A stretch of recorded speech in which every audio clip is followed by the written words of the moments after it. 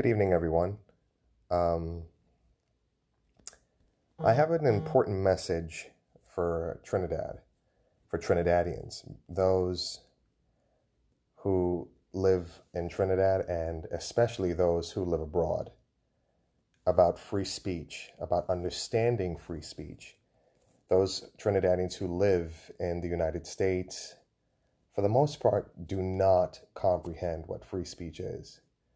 And if they don't understand what free speech is and they live over here, you can just imagine how appalling the understanding of free speech is in Trinidad. So, basically came up with something that I want to say to you guys.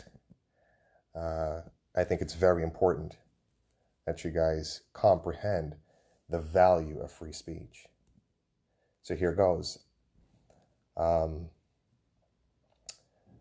Civilization is a conversation, and moral progress is always the most shocking part of that conversation.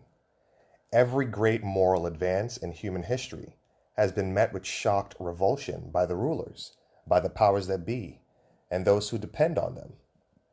The great abolitionist William Wilberforce spent more than 3 decades making the case to end slavery before the British Parliament finally voted to outlaw the hideous practice. Over a third of the world ruled by Great Britain. I think we all know this. John Milton wrote his passionate defense of free speech in 1644. Freedom of the press was not achieved in England until 1695. More than half a century later, equal rights for women and minorities, freedom of trade, separation of church and state, the right to divorce. Each of these advances was considered an appalling break of virtuous traditions, and they all have one thing in common. One thing, Trinidadians, just one thing. And that one thing is freedom of speech. And in the absence of freedom of speech, these moral advances would never have occurred. The principle of free speech rests on the most fundamental intellectual virtue, which is humility. Intellectual humility. Intellectual humility is the fundamental recognition that we do not have all the answers to all the moral problems in the universe, and any reasonably intelligent student of history sees this pattern over and over, that what is accepted as moral perfection in one moment is turned over as immoral prejudice in the next moment. The idea that the state centralized aggression of coercive power in society should pick and choose acceptable arguments and ideas was commonplace, and religious dogma was forced down the throats of the people by the armed might of the government. Over the course of hundreds of years of religious warfare, and over the piles of millions of corpses, the separation of government and arguments was created. This is what happens the moment that the government has the power to protect people for holding a particular opinion or making particular arguments. Civilization ceases to be a marketplace of ideas and becomes something quite different, Trinidad. It becomes something disastrous. During the Protestant Reformation, some hundreds of years ago, various divergent sects each tried to gain the power of the state and its power to compel people to enforce their belief systems on everyone else. The Anabaptists fought the Calvinists, who fought the Zwinglians, who fought the Catholics, and so on. People with differing fundamental beliefs about virtue and God and salvation could not live peacefully, side by side, because the sword of the state was available to cut down the minds of those who disagreed with them. If you didn't get control of the power of the state, your opponents would, and they would use the power against you. So sitting out the conflict was not an option. You win, they lose. They win, you lose. No coexistence is possible when the state controls ideas. During the religious wars in Germany, which was so vicious and endless that it was said one could scarcely pass a tree without seeing a heretic hanging from it, German society became so violent and fractured that the entire age of enlightenment past Germany by leaving a medieval core in an increasingly technological society, which later erupted in the form of Nazism. The price of losing free speech, guys, is often millions of bodies. In the communist Soviet Union, the second most bloody revolution in history after the communist takeover of China, reform was impossible because dissenters were killed or sent to slave camps in the snow. 70 million souls were murdered during the course of this terrible totalitarianism. Intelligent people with real solutions kept silent. And they reported that the only free speech that existed in Soviet Russia was when they could whisper it to their wives in the dark, shivering under blankets from the cold and the fear.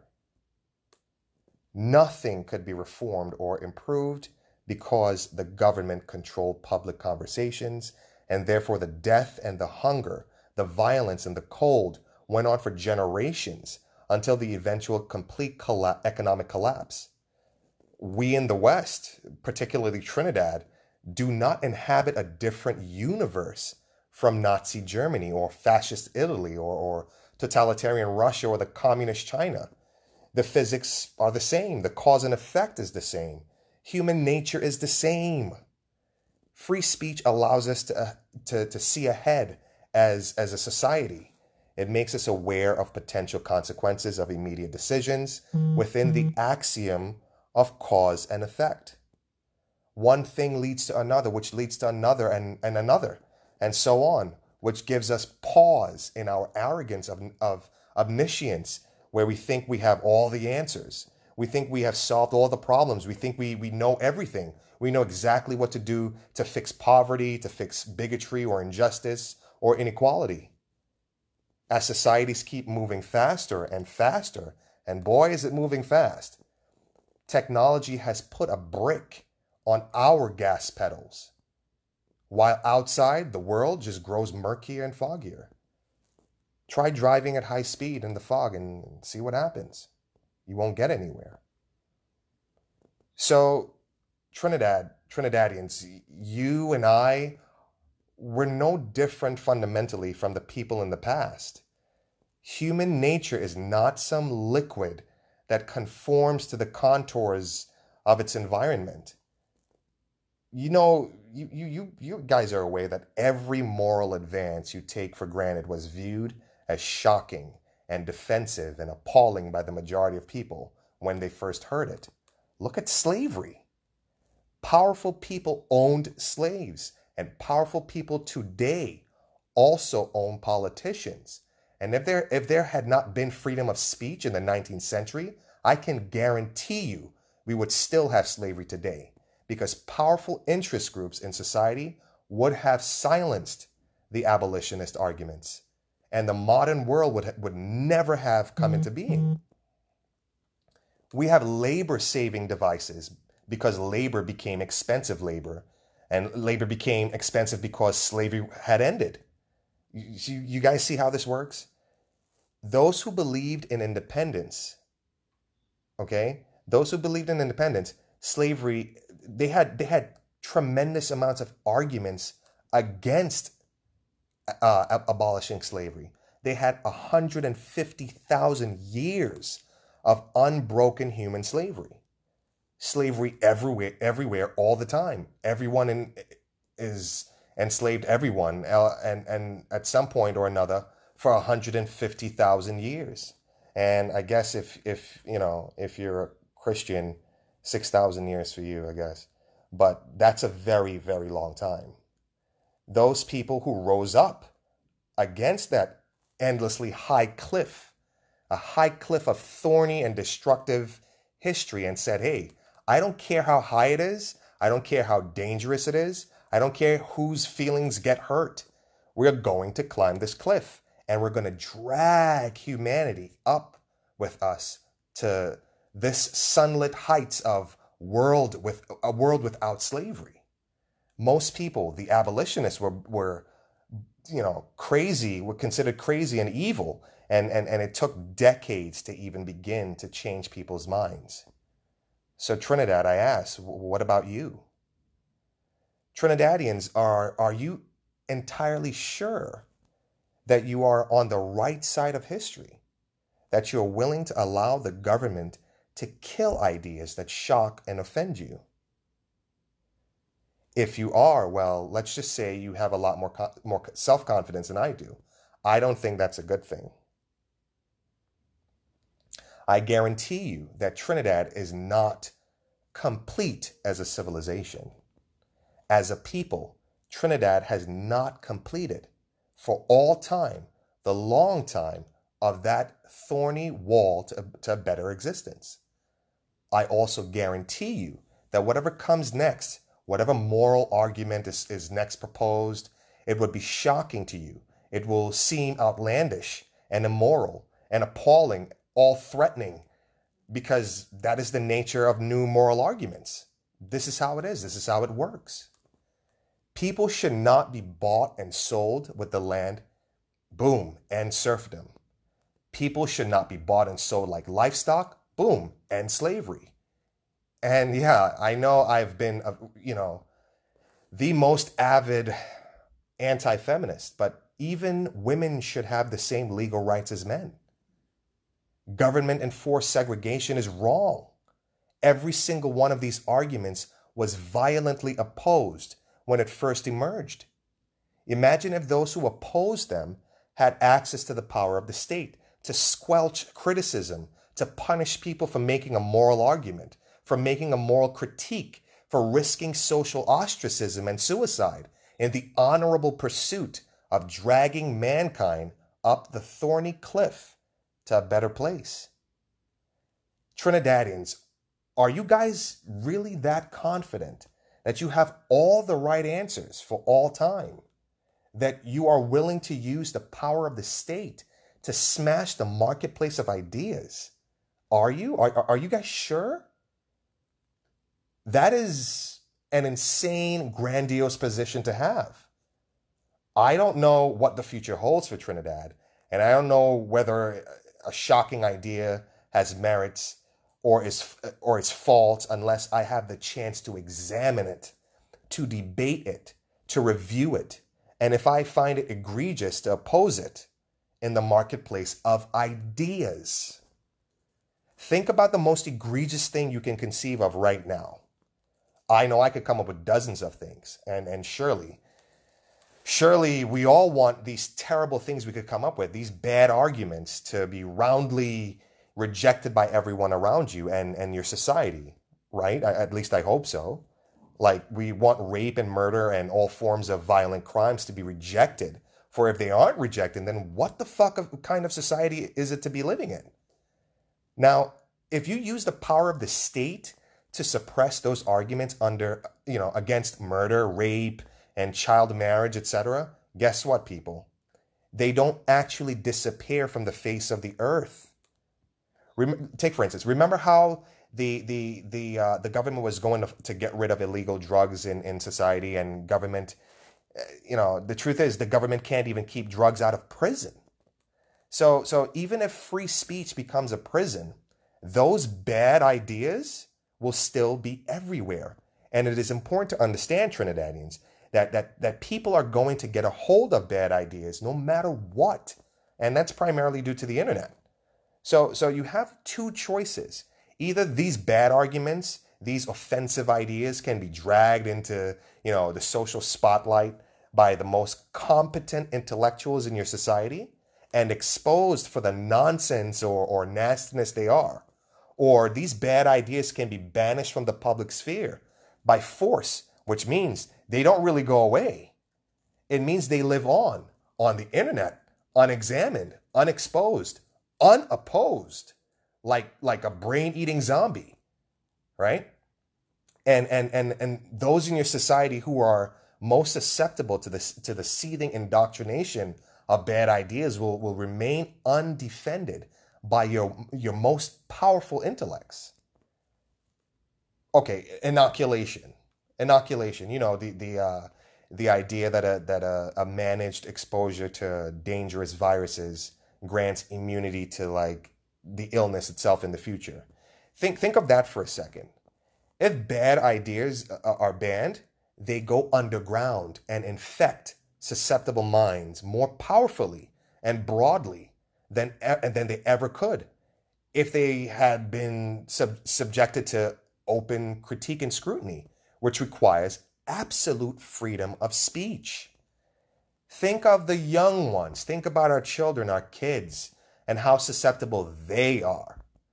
Those minds are still forming. What are they going to say when you ban an idea? Oh my God, here's an argument the authorities banned. I mean, I don't know how many of you, for the last time you guys, when was the last time you guys read the story of the Garden of Eden? But I'm sure you understand the power of the forbidden fruit. Young minds will roam the badlands of bad ideas, unprotected, unguided, and impressionable. This is how you spread bad ideas the most rapidly, making them enticing, making them appealing, making them exciting. Just go ahead and ban them and refuse to engage in them. Drive them around, drive them underground. If you oppose bad ideas, and let's be honest, who doesn't? Free speech is your only protection. And I mean that literally, dude. It is your only protection. So think about the kids. When bad ideas are openly discussed and analyzed in society, in Trinidadian society, they lose their power to convince. No one argues, about slavery anymore because we've had that debate and it's settled. It's bad. Bad ideas are not airborne viruses that infects you against your will or against your reason. We become stronger and better people through our exposure to the analysis of and the rejection of bad ideas. We learn tolerance through the analysis of bigotry. If we ban bigotry, we cannot know the virtue of tolerance because the virtue must have some form of opposition in order to be considered a virtue. I can't praise my own willpower if I stop eating cheesecake and I'm stranded on a deserted island with no cheesecake. It makes me wonder and think about what would life be without temptation? Is a life without temptation? Is there any virtue at all? These are things that we need to think about. So here's another thing. Let's say we run to the state for protection from wrong think. What are we saying about the quality of the education we have received from the state? Because trust me, guys, it's all government education. Okay? They determine what you learn. The state controls the education of our children for at least 12 years, usually more or much more than that.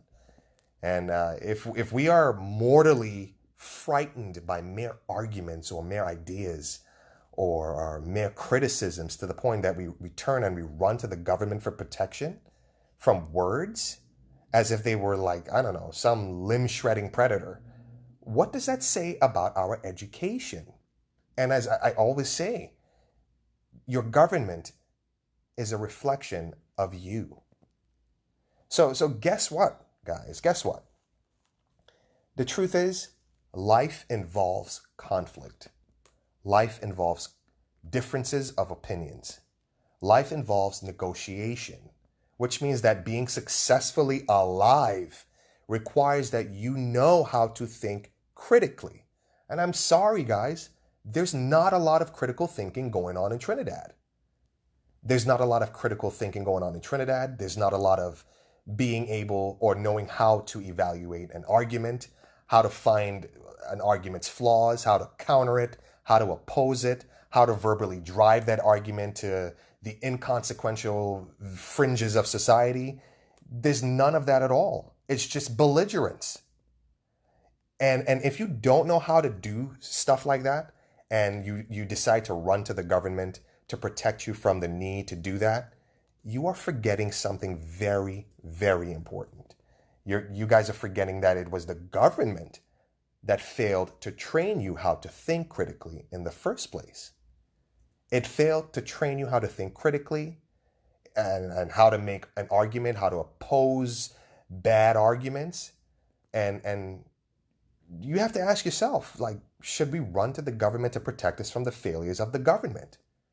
Come on. And just to merely ask that question is to answer it. So improve education. Teach people to think. It's not that Johnny cannot think.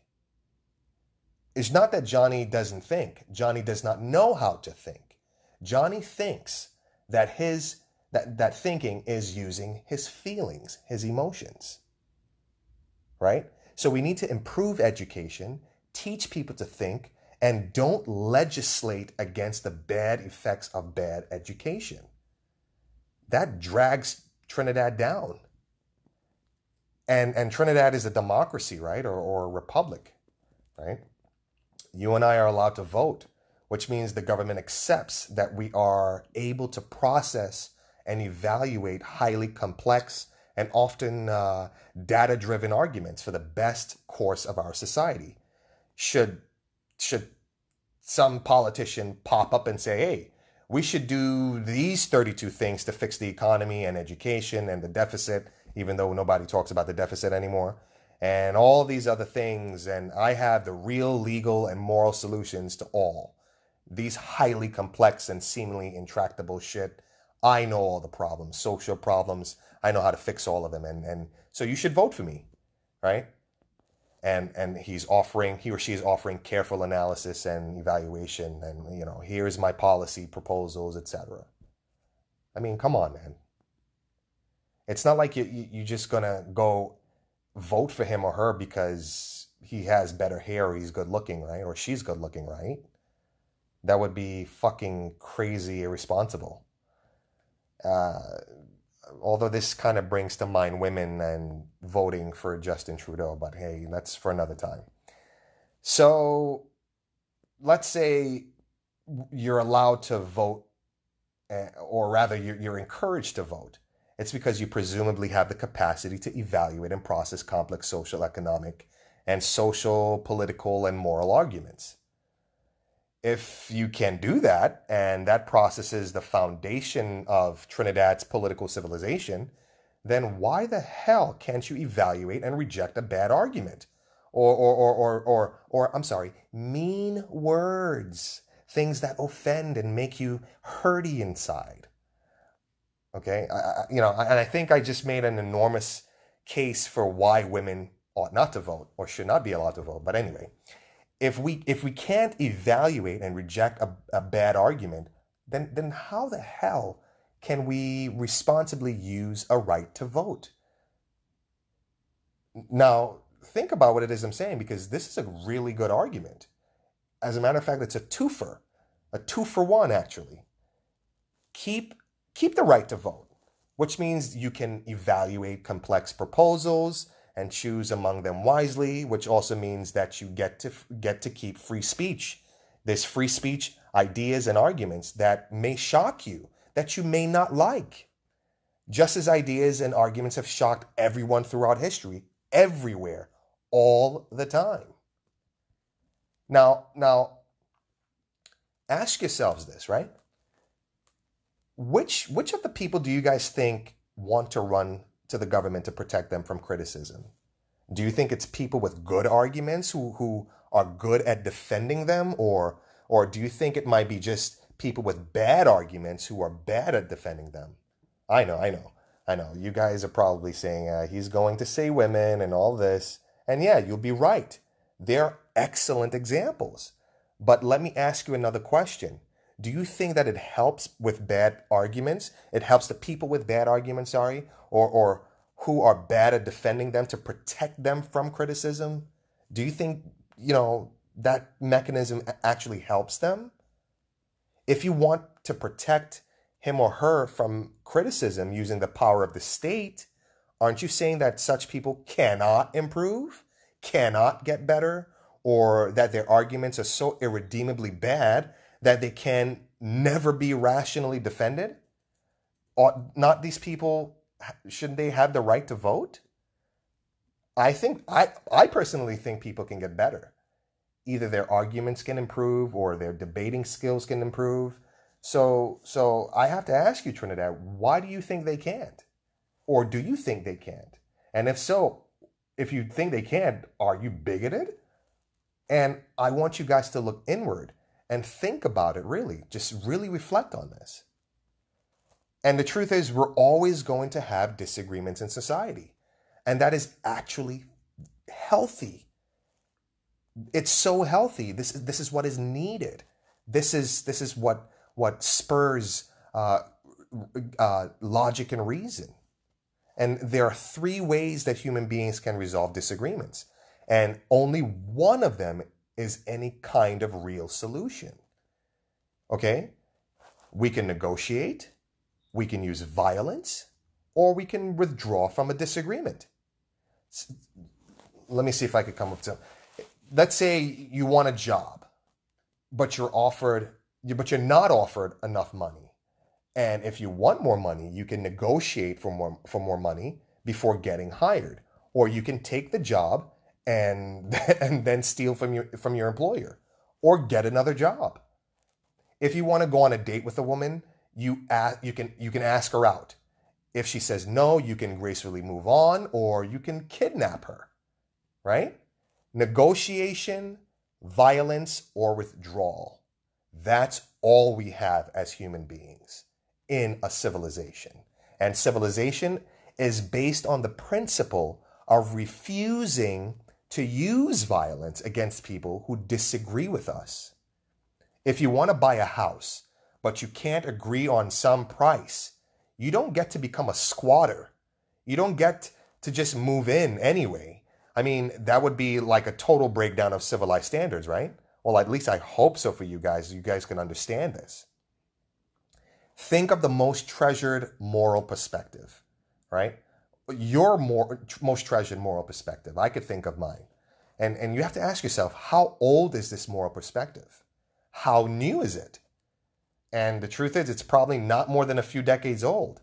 Now, imagine that there was no free speech when the ethics you now treasure was first introduced. Which was pretty much very recently, right? Now, imagine those who opposed your treasured values were in control of the government, which controlled everyone's language. What would you believe now if, there was no free speech in the past? Who would you be? What would you stand for? If people in the past had not been able to forge new values, to communicate new ideas, to argue for new morals, what the hell kind of world would it be? If the powers that were had not let them be disagreeable or offensive, who the hell would you and I be? What would we believe? You wouldn't even know the answer to that question. I don't know the answer to that question. People disagree with me all the time, and that's good. I'm scarcely right all the time. And it's actually quite necessary to have people disagree with us. And because I have the humility of knowing that while I do have the most excellent methodology of rational philosophy, I'm far from perfect in every conclusion. I really am.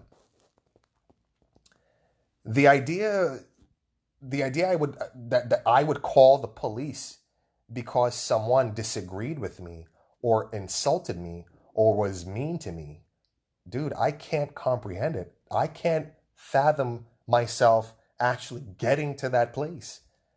It defeats everything. It is a low blow, And personally, I think the police are needed for slightly more important things, more important than hurt feelings. People in desperate need who, probably will not be helped by the police because someone got upset, someone felt hurty inside. Do you want that on your conscience? I don't. I sure as hell don't at all. Now, I may be wrong in any argument and in any perspective. I may be wrong and it goes without saying. And if we are wrong and if we value truth, how really how do we want to be corrected, right? The truth is we want to be corrected by better arguments, by rational persuasion, by reason and evidence.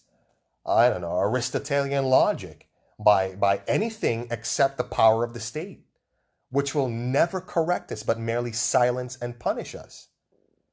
And Trinidad, beware, my friends. If you grant the state the power to silence speech, you cannot and you should never be so naive as to think that you will always be in control of that power to silence thought, to crush opinions and destroy arguments. That power, once that power is loosed on society, will not remain under your control for a long time. Never ever give the power you would not trust your worst enemy with. Just don't give it to them. So, let me see what's going on in the chat room. Majority of you probably have questions. First sensible thing I've heard in a long time. Thank you very much, Samantha. Thank you very much. And Ms. Prasad, thank you. Thank you. Yeah, so for me, there are tons of ideas in the world that I find reprehensible. But you know what? Those ideas which I truly hate should have free and open access to the marketplace of ideas. Because if I surrender to hate, and if I surrender to the thirst of power, the thirst to silence those who disagree with me, who criticize me, and even those people who insult me, then I would have created an unholy precedent to my society. I would have introduced force into a conversation. Can I guarantee I will remain in control of the power of the state for all time? No. Can I guarantee that my son will never be punished by the power I have unleashed in the world, never to be used against him?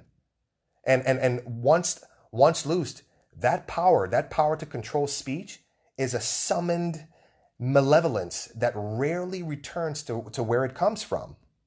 Free speech is not balance. It is not a continuum.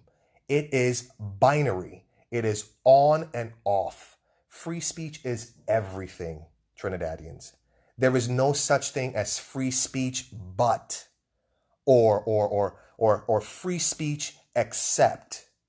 Free speech is free speech or not at all. And I'm going to repeat this. There's no such thing as free speech but or free speech except. It's either free speech, and free speech is free speech or nothing at all. Free speech is intellectual humility. Free speech is moral courage. Free speech is confidence in your ideas, your abilities. Free speech is civilization, because the alternative to free speech is state censorship, which leads to vicious infighting for control over the apparatus of censorship, which leads to the flight of the most creative and the most intelligent members of your society. Hello? I'm not coming back to Trinidad, no. Not unless there's a social upheaval.